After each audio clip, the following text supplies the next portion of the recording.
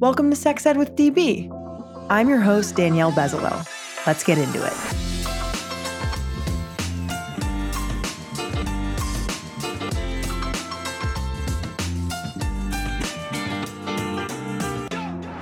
Welcome back to the podcast.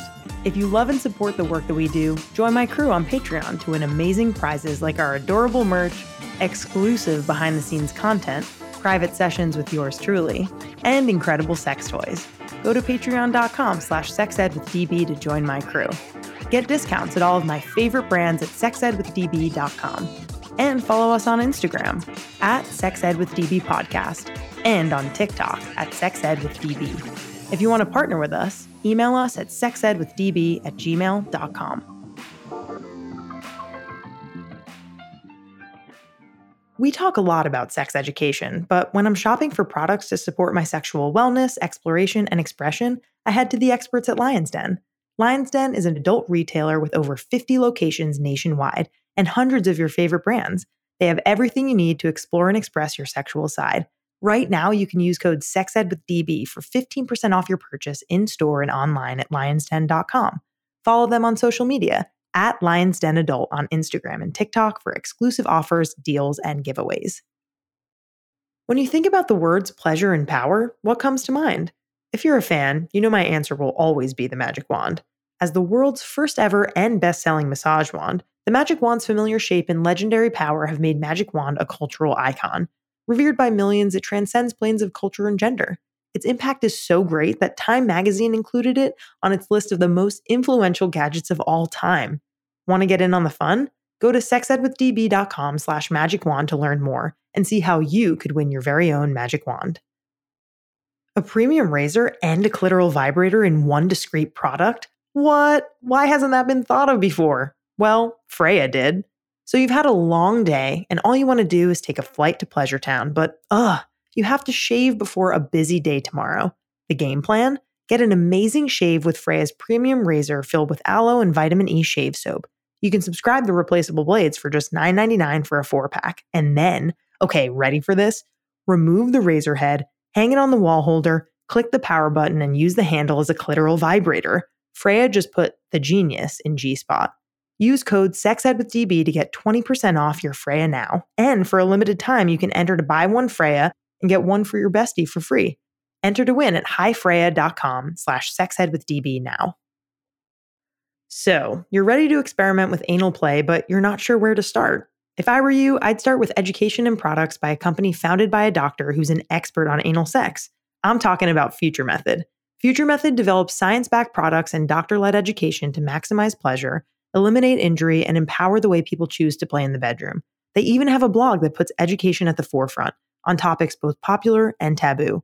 Use code SEXEDWITHDB for 15% off at futuremethod.com.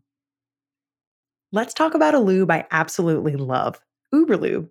Uberlube makes sex better for everyone by reducing friction and increasing pleasure. Whether you're using it for solo sex, sex with a partner, or both, Uberlube has a long-lasting performance that lets skin feel skin. It has simple, body, and condom-friendly ingredients, is scent and color-free, dissipates when no longer needed so there's no sticky residue, and is recommended by leading doctors. Use code SEXEDWITHDB for 15% off at uberlube.com. Hello, Helen. How you doing today?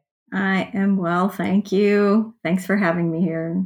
Of course. I'm so happy to have you on the podcast. As I mentioned offline just before this interview, you were the one and only and the first, in my mind, romance novelist that I wanted to chat with today and reached out to. And I'm so glad that you were down to talk about yourself and your books.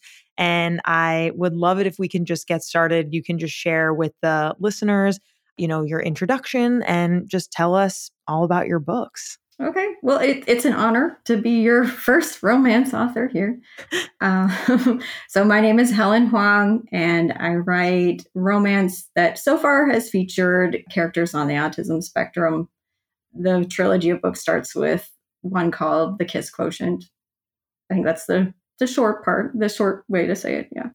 Amazing. And tell me a little bit about your journey. Like, how did you become an author? Like, how did you figure out you wanted to write romance? Have you always been a romance reader? Like, give me all the deets. So I started reading romance, I think, in 8th grade. So that's pretty Okay. young.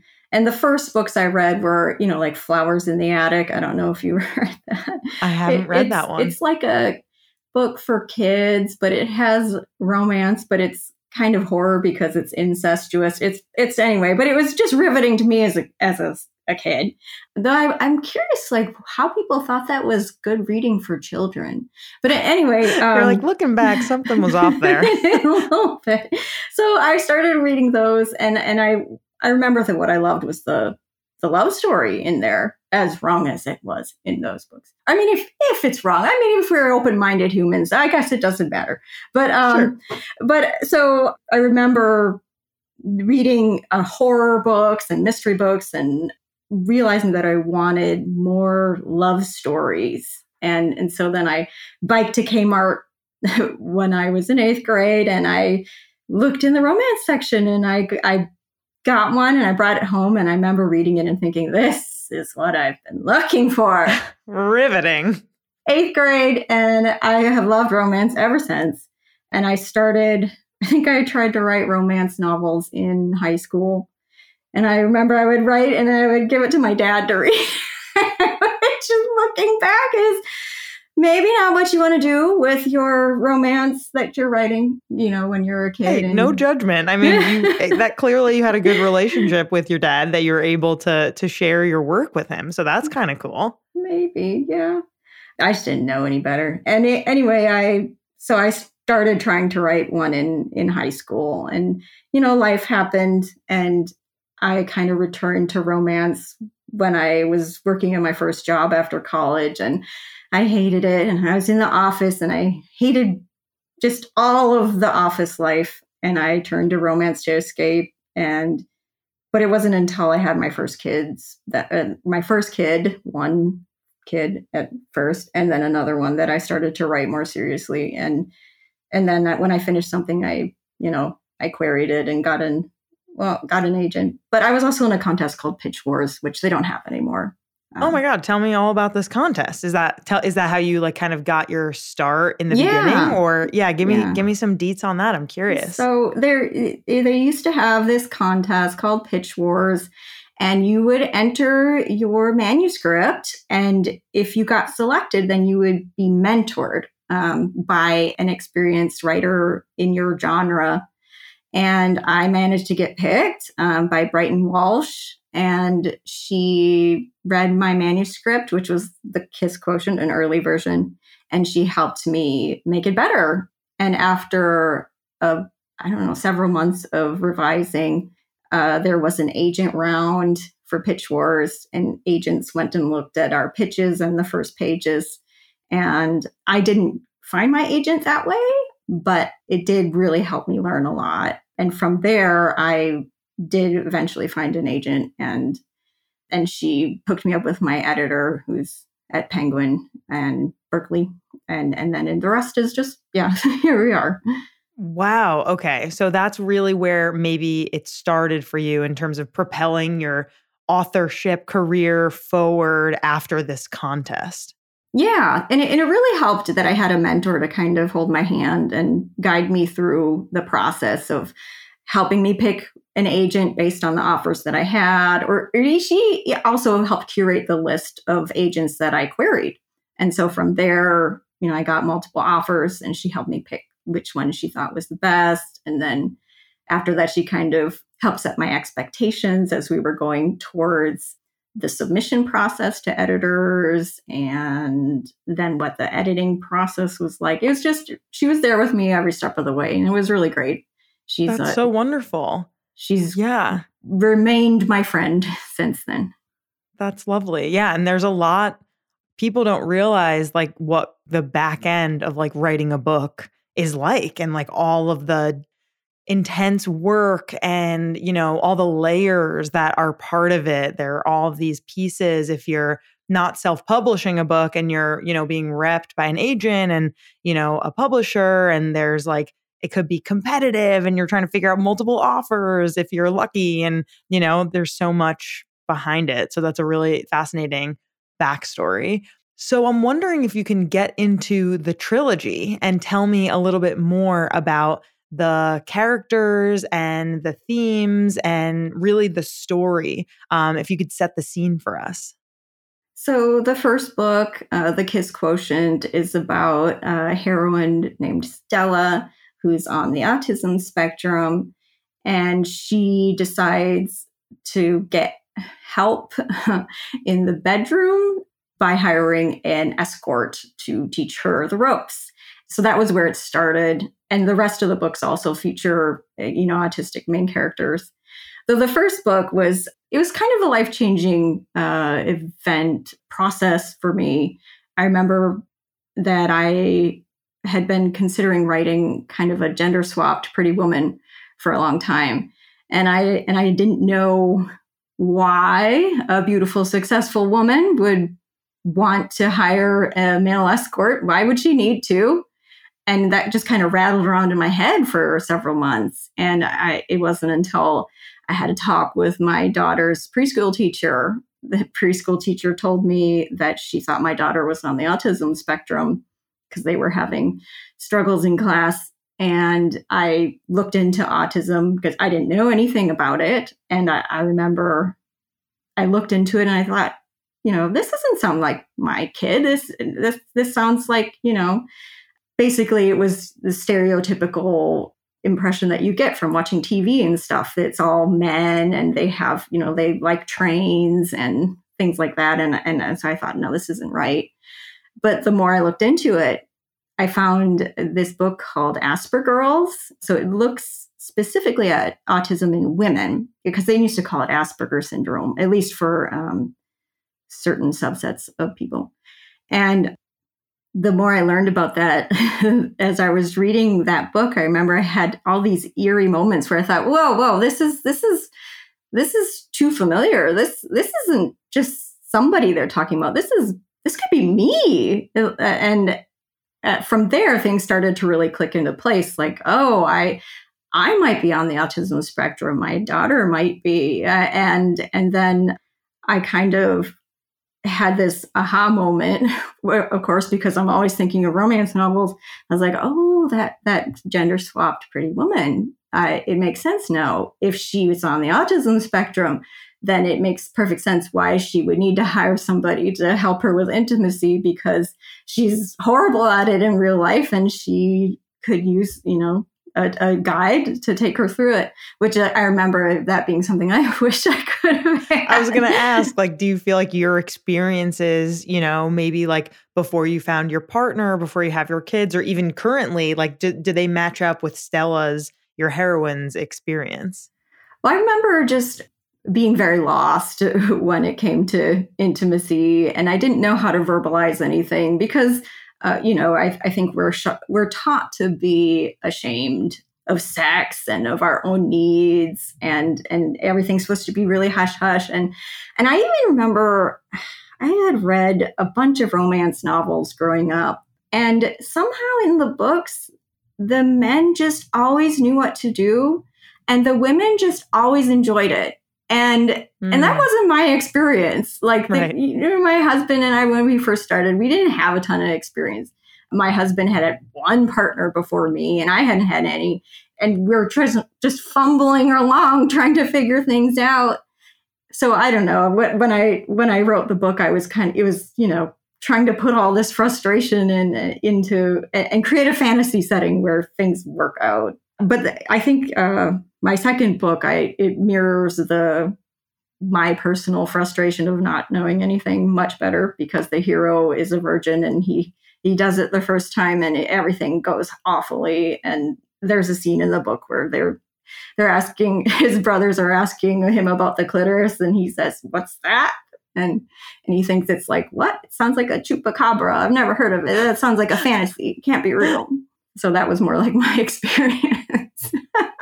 Okay. So maybe some of the awkward moments that you've experienced, you're kind of imbuing for your characters to experience. And I feel like overall, speaking of romance novels, right? Overall, it feels like on social media, on book talk, aka book TikTok, there feels like, there's a change, right? There's like more and more people, especially women, who are talking about reading romance novels and spicy books, as we call them, and not only in their, the privacy of their own homes, but in public, just out and about. And it's becoming more and more normal.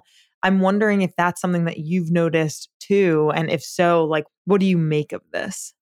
So I'm not on TikTok because that's not another addiction that I need. But Fair. But I think I have seen. I mean, if you look at the bestseller charts right now, romance is having a moment, and I think that's great that people can read it and not be ashamed. Because I was reading romance since 8th grade, and I remember I brought a romance novel to school with me. Maybe in 9th grade or something like that. And I got picked on, and kids made fun of me.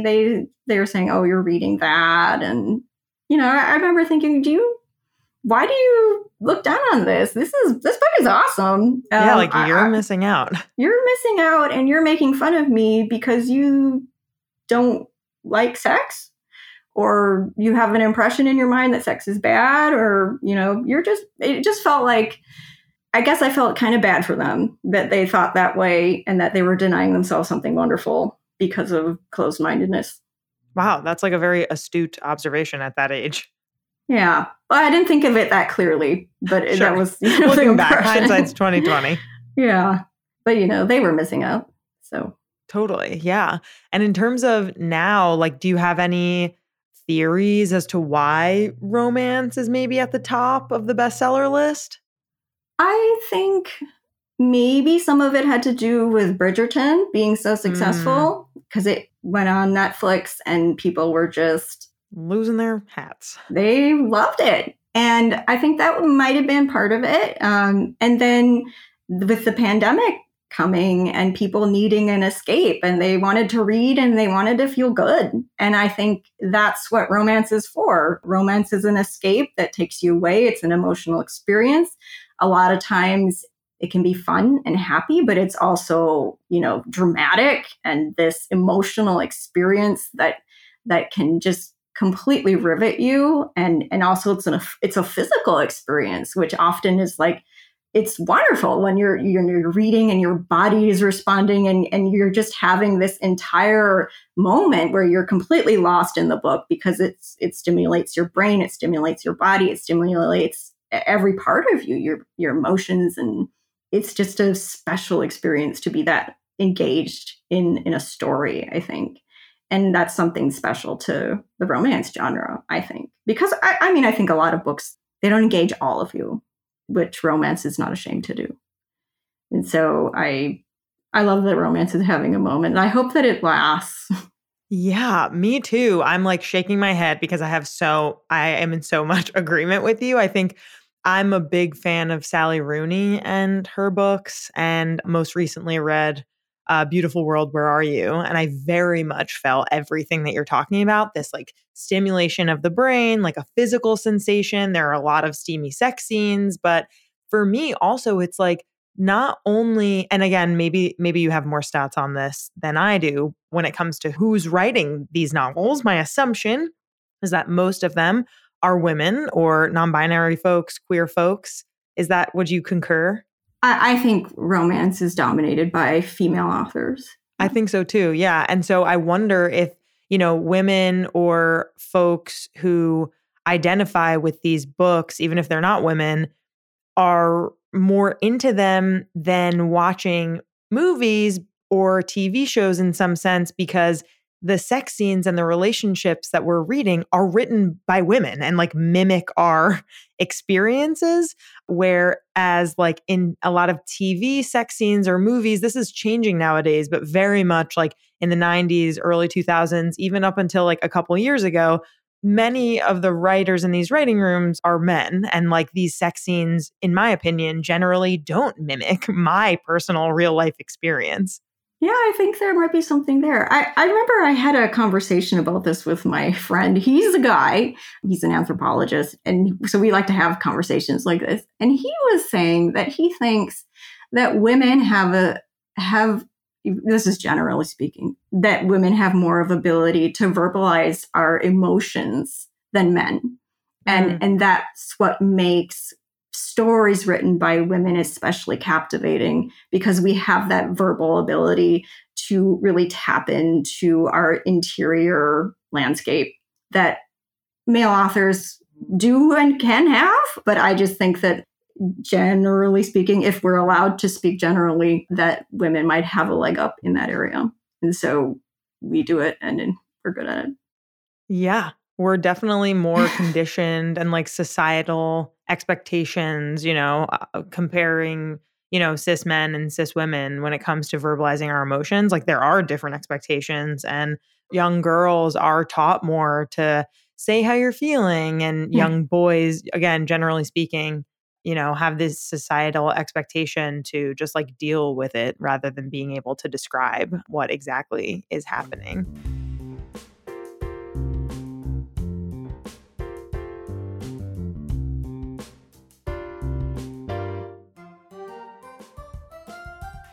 Let me tell you about one of my favorite sex toy shops out there, Lion's Den. If you haven't heard about Lion's Den before, I can't wait to tell you all about them. Lion's Den first opened its retail facility in Columbus, Ohio in 1971. That's right, over 50 years ago. Since then, they have grown to more than 50 outlets throughout the US, building its reputation on high-quality products, low prices, and a knowledgeable sales staff. Their staff are also sexual wellness experts who can help you find the perfect toy. One of the many things I love about Lion's Den is that they advocate for a sex-positive perspective on intimacy and sexual well-being, and strive to break the stereotypes and stigma surrounding sex by providing comprehensive educational resources to empower everyone to enjoy life to the fullest. They're simply amazing. Lucky for you, Lion's Den is giving my listeners an exclusive discount of 15% off your purchase in-store and online with code SEXEDWITHDB at lionsden.com. What are you waiting for? Get your amazing Lion's Den toy now. Here are my top 3 favorite things I love about Uberlube. Number 1, Uberlube makes sex feel a lot more pleasurable. It's as simple yet as powerful as that. Number 2, Uberlube is recommended by leading doctors, and its body-friendly ingredient list is widely used by people with sensitivities to lubricants. And number 3, Uberlube will not stain clothing or bedding. Any spills can be easily cleaned with detergent and water. Get your bottle of Uberlube now with code SEXEDWITHDB for 15% off at uberlube.com. Let's talk about butt acne. Not what you expected me to say, huh? Well, we're here now, so let's get into it. I personally struggle with butt acne, and it really brings down my self-confidence sometimes. One thing that has really helped me is the Butt and Body Scrub by Future Method. Future Method is science-backed and doctor-led, so I know I can trust them. Their quick and gentle exfoliating booty scrub cleanser is great to use on your body and between your butt cheeks. Its doctor-approved ingredients are infused with a refreshing and invigorating hit of citrus, clove, and cedar to soften, smooth, and tone your skin. Get yours now at futuremethod.com and use code SEXEDWITHDB for 15% off at checkout. Finally, we can travel again. If you're like me, I bet you want a little pleasure while you're away, but can't fit your entire sex toy collection in your carry-on, huh? Say hello to the Magic Wand Mini. Born into such a famous family, this little wand has quite a reputation to uphold. Challenge accepted. Offering big power, multiple speeds, and unsurpassed quality, the full-featured Magic Wand Mini is more than simply a smaller sibling. It's here to create a legacy all its own. Want to win a Magic Wand Mini for your next trip or staycation? Go to sexedwithdb.com/magicwand to learn more. What do I love about my Freya? The incredible razor and clitoral vibrator in one discrete product? Let me count the ways. I love that when I'm already in the shower getting clean, it's super easy for me to grab my Freya and give myself some serious lovin'. I love that I don't need to get out of bed, clean my toy, and get out of the mood. As soon as the mood strikes, my Freya is right there to play with. And I love the smooth, clean shave it gives. Use code SEXEDWITHDB to get 20% off your Freya. And for a limited time, enter to buy one Freya, get one for your bestie for free. Enter to win at highfreya.com/sexedwithdb now.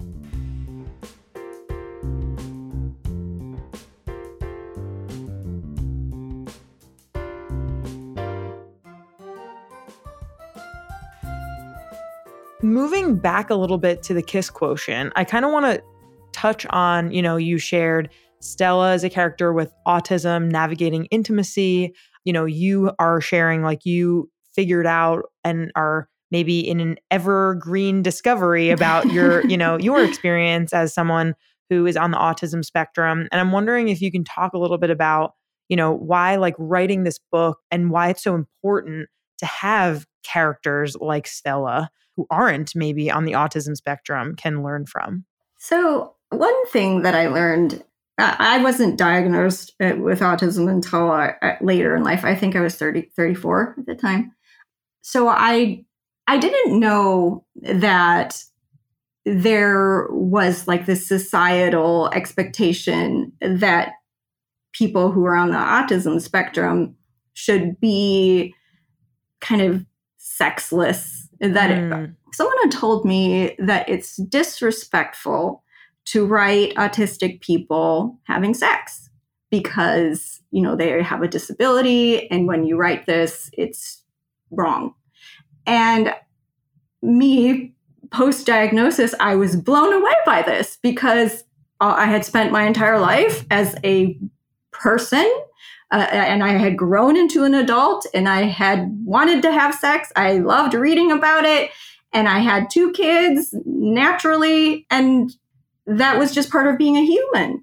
And so I was completely shocked when I learned that people thought that this was something that shouldn't be talked about with autistic people, that it was dirty somehow to write autistic people with this type of humanity.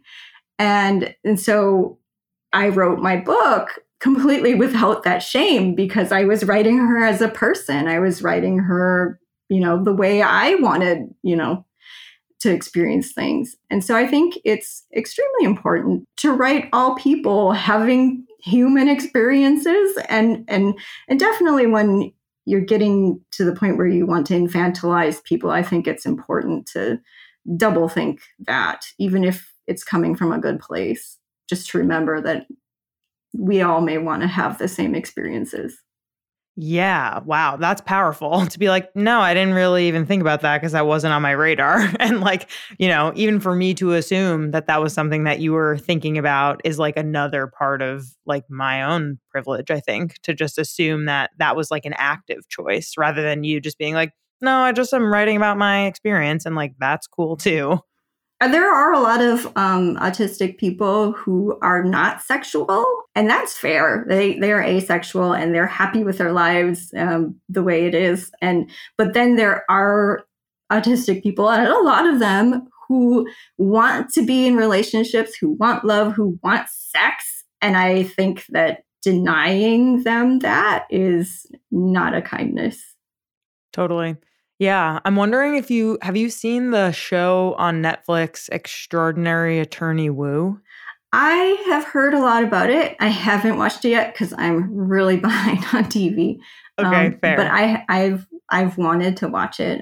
I've heard good things. Yeah, I'd be curious to just get your take on it. I've been watching it. For listeners who have never heard of it, it's a Netflix show. It's a Korean show, and it's fully in Korean. So when I watch with English subtitles. And it is about a lawyer who is on the autism spectrum in Korea. And it's kind of like a love story of like her kind of like falling for like this main hot guy of the series. And he's also falling for her.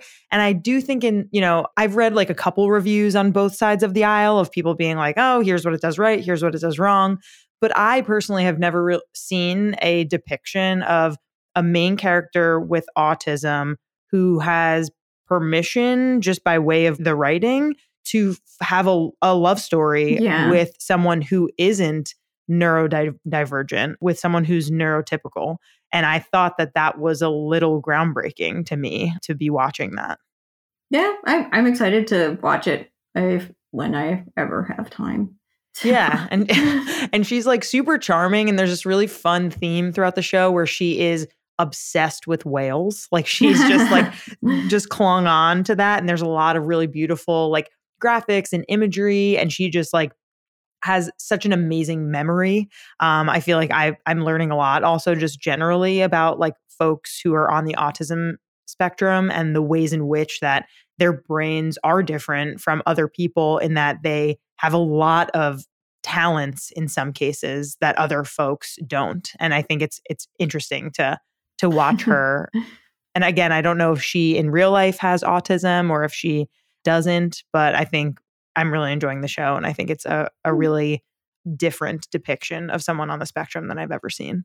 Yeah, I've definitely seen a lot of, Rain Man kind of things. Right. So it's nice to see something different.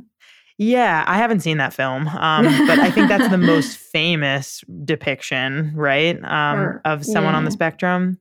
That and Big Bang Theory, I guess. Okay, yeah. Sheldon. Okay, yeah, I have never been a Big Bang fan. I think that's for my parents or I don't know. There are some younger people who like it, but I've just never been drawn to it. Backing up a little bit, I want to know, you mentioned, your first experience with a romance novel was in 8th grade. What was your sex ed like growing up? And did you learn at all about folks who were on the autism spectrum or other disabilities? No, I think I didn't learn about sex until health class in elementary school. It's probably the 5th grade class.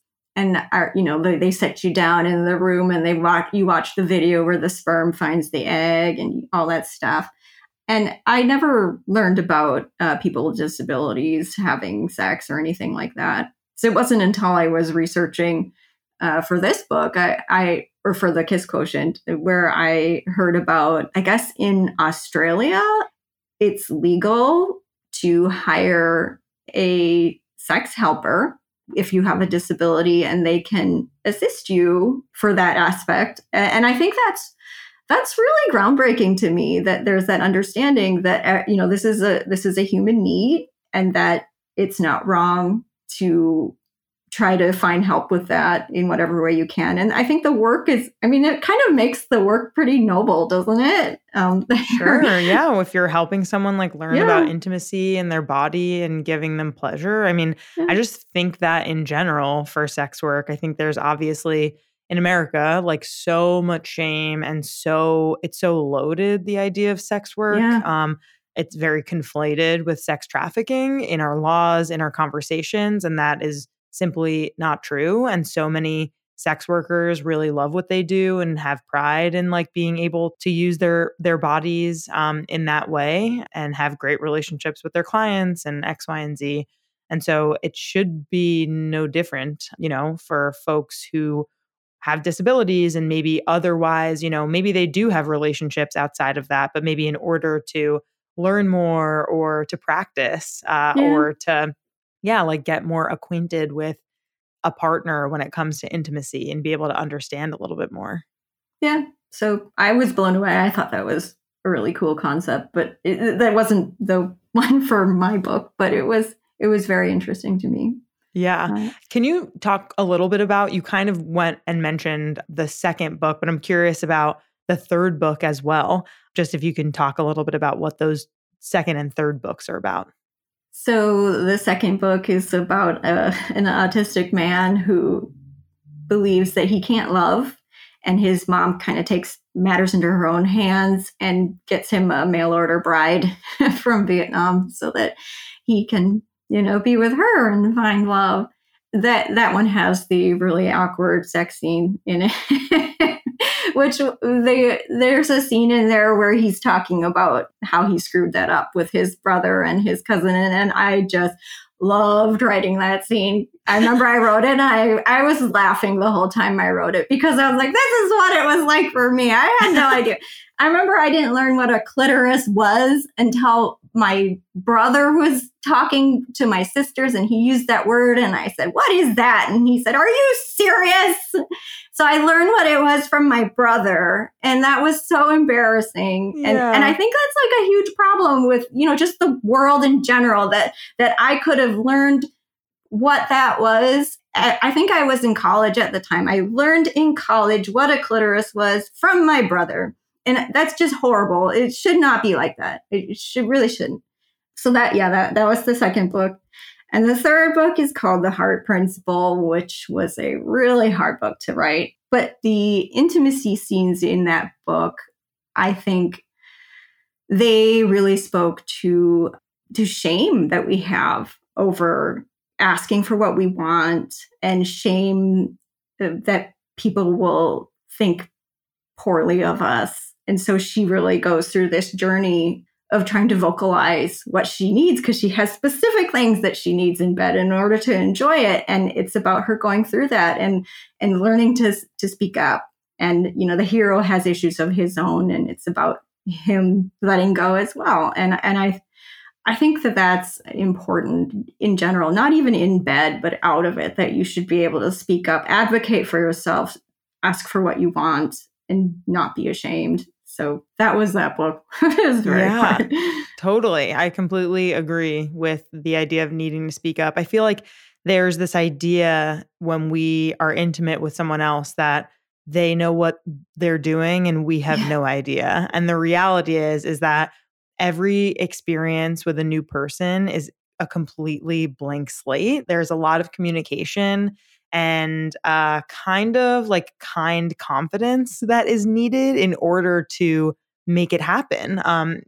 Curiosity, asking what the other person wants, constantly checking in, making sure you're getting consent. These are all things that, again, like we should be taught in school and we should be taught at home with our families. But the idea of it is so uncomfortable for so many people, and it is not a part of our school curriculum and expectations. And therefore, nobody has this information. And so people are figuring it out for themselves, watching movies, reading books, talking with their friends about it. And many people feel like they're stumbling through it.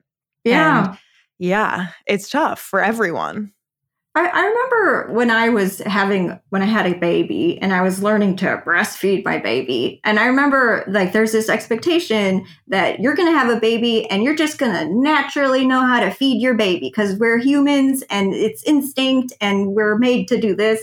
But actually the reality is it's actually hard to breastfeed your kid. Sometimes you don't know how, and the baby bites you and it hurts, and you kind of have to work through, and they have lactation consultants who will help you learn how to feed your baby and work with you until you get it right and right enough for you that it works. And I think that's something that also translates to intimacy, sex, all that kind of stuff, is that it may be a natural thing to do, but to do it in an enjoyable way, it's not something that you're born knowing. And sometimes practice makes perfect. And sometimes you need to have help getting there. And I think it's just a sign of how messy it is to be a human, that nothing is perfect and we're all messy and screwed up. Yes, totally. Yes. I'm glad that you mentioned that too, because we haven't really had too many new mother or new parent specific episodes on here. So it's really helpful to hear that perspective from you as well. This has been so lovely. I'm really appreciative again of you coming on and sharing your story. I didn't mention this in the beginning, but I did listen to the first chapter of The Kiss Quotient on audiobook, and I'm looking forward to continuing it. Oh, thank you. But I'm wondering if you can share a little bit about what you're working on now, what's next for you, and where can our listeners find you and get your books? So every time I say what I'm working on, I end up changing it. So I probably shouldn't say what I'm working on. That's fair. I did take a hiatus after my last book, because that one was really hard on me. I had mental health issues, and it's taken me a long time to get better. And I think, there's a lot of pressure to write books that are important and books that are fun still, or books that are gripping and relevant. And I think that the thing that I want to work on is none of those things. So we'll just see where it takes me. I hope that if I do diverge from the type of work that I wrote in the past, that some of my readers will follow me on the journey. We'll see. I definitely think they will. So I'm on Instagram sporadically. So if people, you're I guess check me out there. Instagram, H Hoang writes. My profile picture is currently Gandalf. So I think when I chose that picture, a bunch of people unfollowed me, but that's actually me. I'm Gandalf for now. Anyway, so yeah, Instagram. I am on Facebook, but I don't like it as much. I don't like Zuckerberg, but also he owns Instagram, so it's not like it matters. I know. I hear you. It's just like we can't win here with Elon on Twitter and Mark Zuckerberg owning Facebook and Instagram. It's a lot. Yes, but not on TikTok yet. I don't know if I can ever handle that. I don't know what I would even do there. So that's fair. Maybe it's just not for you. I mean, where do people, like when people buy your books, do they usually find you online or you're in local, like folks' local bookstores? What's like the typical there? I think about half of my sales are ebooks. Okay. So probably Amazon. Okay. So folks, if you want to check out Helen's books, we have a trilogy. You have many options here. You have The Kiss Quotient, you have The Bride Test, and you have The Heart Principle. Please check them out. And Helen, thank you so much for being on today. It's been so wonderful having you. Thank you.